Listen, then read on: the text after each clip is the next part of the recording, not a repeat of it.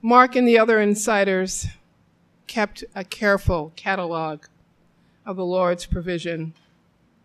4,000 fed here, 5,000 fed there. Even so, they eventually lost count.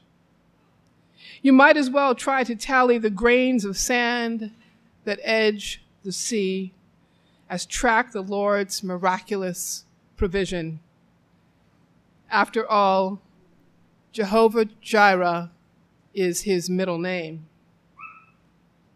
Yet the minute need rings our doorbell, we stare down at our empty hands rather than look to the God-man who holds the pitcher of plenty, ready to pour it out should any believer ask.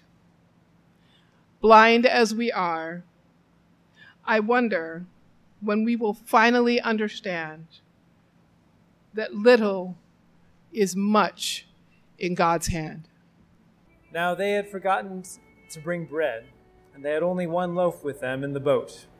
And Jesus cautioned them, saying, "Watch out, beware of the leaven of the Pharisees and the leaven of Herod." And they began discussing with one another the fact that they had no bread. And Jesus, aware of this, said to them, "Why are you discussing the fact that you have no bread? Do you not yet perceive or understand? Are your hearts hardened? Having eyes, do you not see? Having ears, do you not hear? Don't you remember? When I broke the 5 loaves for the 5,000, how many baskets full of broken pieces did you take up?" And they said to him, 12. "And the 7 for the 4,000, how many baskets full of broken pieces did you take up?" And they said to him, 7.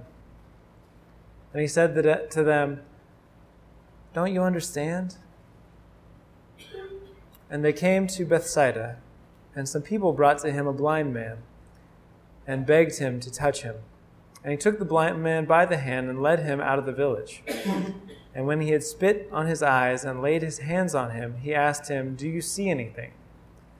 And he looked up, and he said, "I see people, but they look like trees walking." Then Jesus laid his hands on his eyes again, and he opened the man's eyes, and his sight was restored, and he saw everything clearly. And he sent him to his home, saying, "Do not even enter the village." The word of the Lord. Well, Jeff always seems to stick me with some of the weirder passages in this Mark series. Last year, I did the beheading of John and the demons and the pigs. And today I get this one. So here we go. But we have talk back, so I'm sure that'll make up for it. But this is just a strange little anecdote, isn't it?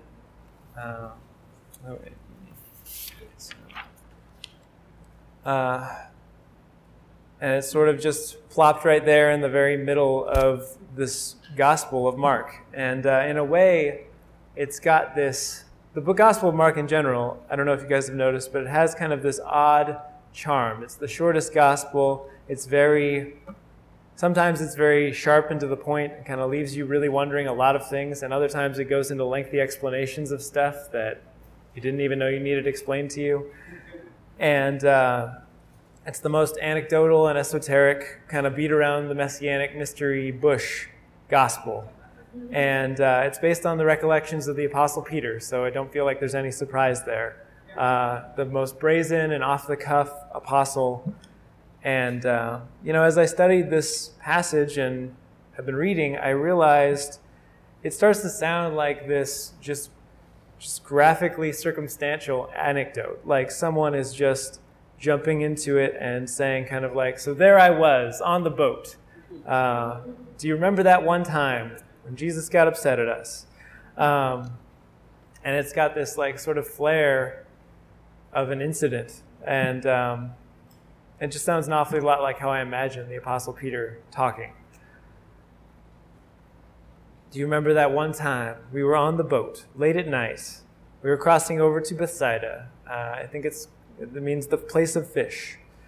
"And it was late, and we forgot all the bread. We were starving, we were exhausted, and nobody's saying anything to Jesus about the bread. And we just had this terrible run-in with the Pharisees, and they kept asking Jesus for a sign after he made all this food for these thousands of people. Anyway, Jesus says something about the leaven of the Pharisees. Beware the leaven of the Pharisees. And we're just all so exhausted that we just thought he was talking about bread. We're so hungry. And how we forgot the bread. And it was kind of this, oh shoot moment. And then Jesus kind of unloads on us, but he's kind of calm and personable the whole time he's unloading on us. Crazy, right?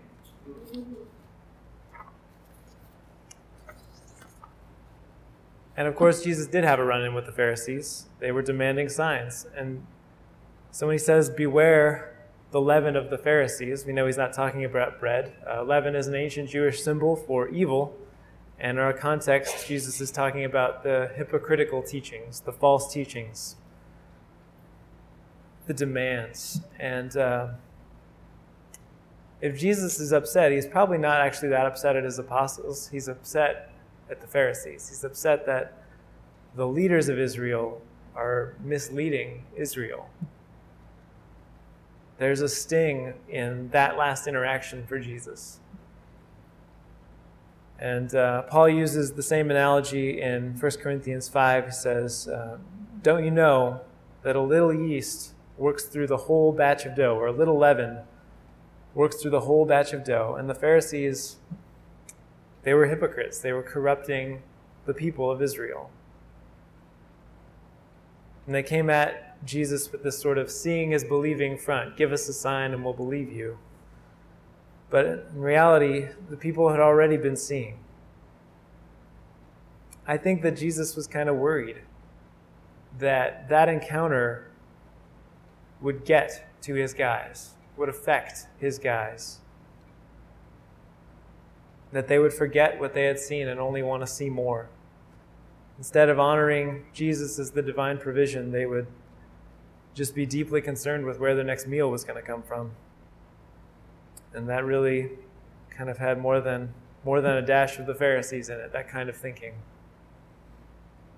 Jesus also throws in the leaven of Herod, which Herod was the secular ruler, the political ruler of the area, and he was the son of a man named Herod the Great, who had kind of built up Israel into what it was after the rebellions and everything else. And it was just the leaven of Herod is kind of this lens of earthly political power, earthly prestige and glory, and just kind of doing great works. It's almost as though Herod was trying to show everybody that he could be their ruler because he was doing good things for them by building a temple, building other stuff. And that leaven that Jesus is concerned about, it's spiritual blindness, it's earthly short-sightedness. In the midst of these corrupt leaders, Jesus is attempting to kind of very gracefully jar these young men out of following their own leaders and their own culture. This is what they grew up in, was political leaders that put on a show and teachers that were hypocrites in secret. Their environment would drag them down into the pit of spiritual blindness if Jesus didn't intervene.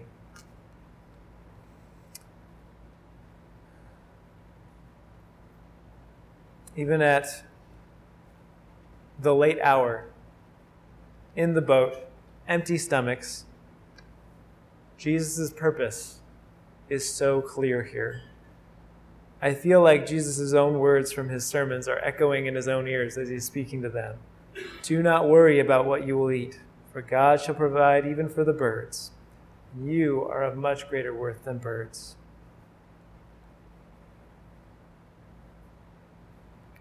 At a glance, it kind of reads angry. Jesus says, are your hearts hardened? It's almost like he's just calling them out angrily.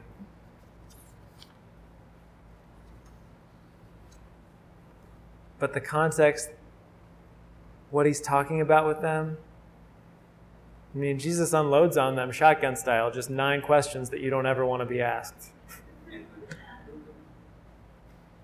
But what he dives into are good things. At the end he says, Don't you understand?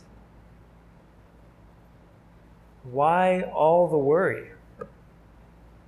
You know and you've seen the truth in extreme close-up detail, down to the most minute. They even remember what types of baskets they use to carry. There's 2 different words for basket. One is a big basket, one is a small basket. They just have this clear picture of what God did for them.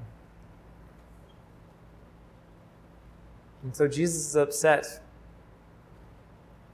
Jesus is bothered, but he's upset about the Pharisees. He's upset about the leaven. I think in a weird way, it's probably almost equally frustrating as it is endearing to Jesus to care and comfort for his guys, for his apostles. The blindness of this moment,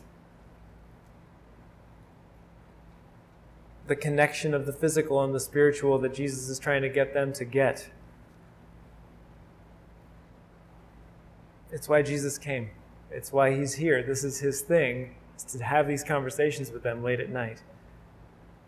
And I think that Jesus is probably moved to compassion as he asks them these questions. There is such an edge of gentleness and grace, even in the midst of saying hard things, that we just can't even imagine in an earthly person.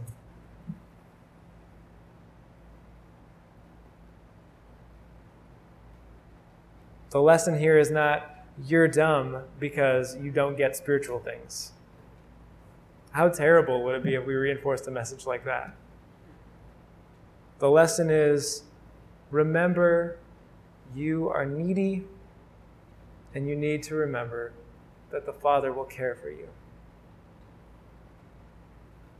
in very, very specific, concrete ways.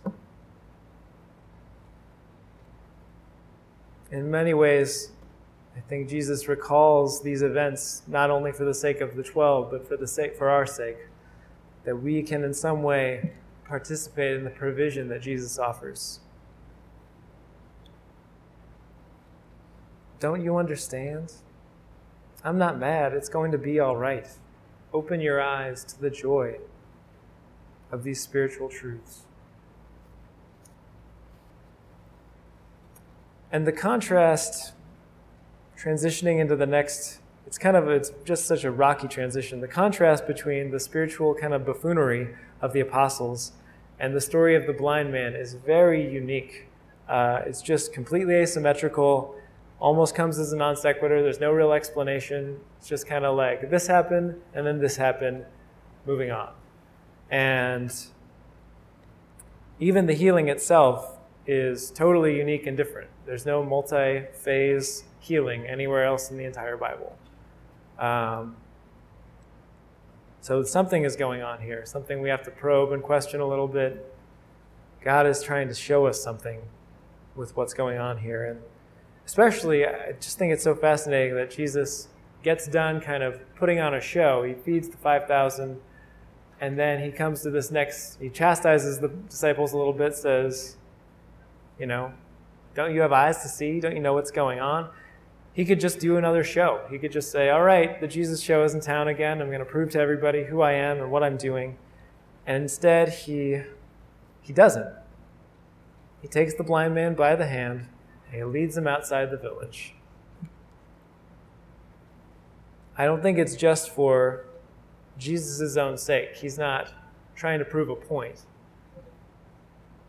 It's for the man's sake, too. I think we don't really know a whole lot about all the people that Jesus heals, but I think in this instance, maybe the shock of being healed, the power and the magnitude of being forever changed would be a difficult process for a person that's never even seen the light of day.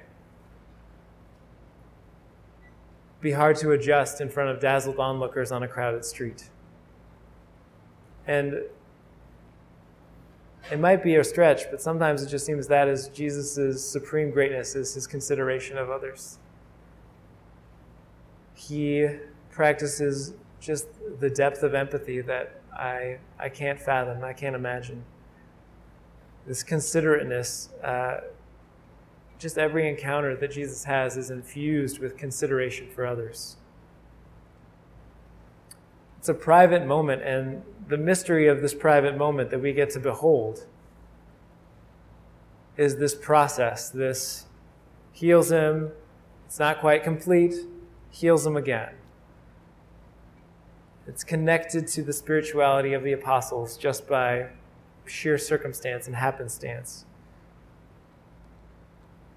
Jesus even uses this method of spitting maybe to make the guy feel comfortable with what he's doing. Spit and spittle was thought to have some sort of healing power.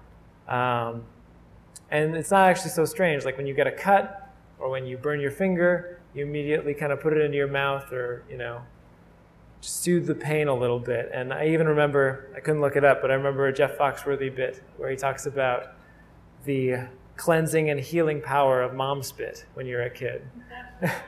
Now that's the cure-all for everything.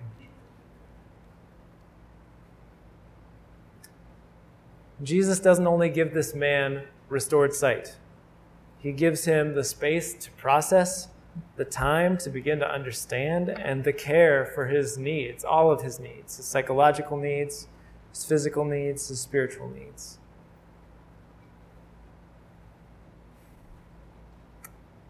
One commentator wrote, as we draw to this midpoint in the Gospel of Mark, the first half draws attention to the disciples' inability to recognize Jesus.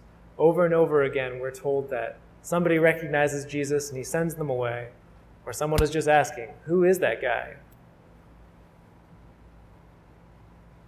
They are unable to recognize Jesus as Messiah, empowered by God. And this healing is like an object lesson of the process of faith and belief, a process that has been the disciples' journey from the start of the gospel.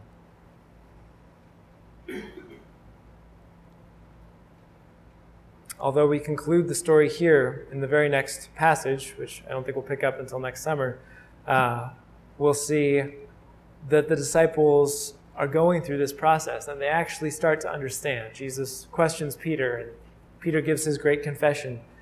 And even that, as much as it is 2 steps forward, is still a step back because they only have half the equation. The first half is that Jesus is the Messiah. And the second half of the Gospel of Mark is that Jesus the Messiah must die for us. We too walk in the spiritual shoes of the disciples. We collect spiritual maturity over our lifetime through trial and error, mystery, anecdotes and experiences, reflections, personal encounters, and divine wisdom. And we just begin the work of carving out these truths that Jesus taught about faith. That faith is this process, a very delicate process of belief. Faith is restoration, renewal, and satisfaction. It is something that we lose sight of often, and that is powerfully revealed to us by one who is greater than us. There's a lot of speculation. Some of the commentaries I read, they kind of try to bring a symbolism to every little detail of the story, and as I've kind of presented today, it just is kind of a story, but it has a very clear point. All these minute things and all these details, we realize the poignance of faith and the struggle that is faith. We need to verify our own spiritual blindness to allow Jesus to open our eyes as gradually as he sees fit. I want to take time now for a dialogue, a conversation. I want to really open it up and kind of hear where you guys are at with all of this. It's just some questions to get us started, and they're by no means the best, but what areas do we struggle with? Do we struggle to see God in? What cultural leaven should we beware of? What truths do we take in part? And how can we continue the process to process the whole weight of the truth? What new challenges set before us personally or as a community that will move us forward in our story with God? Do we sometimes wish we were either blind or full-sighted? in the vast in-between, how may we become more open to Jesus, meeting our needs in the midst of the process? And then what questions do you have?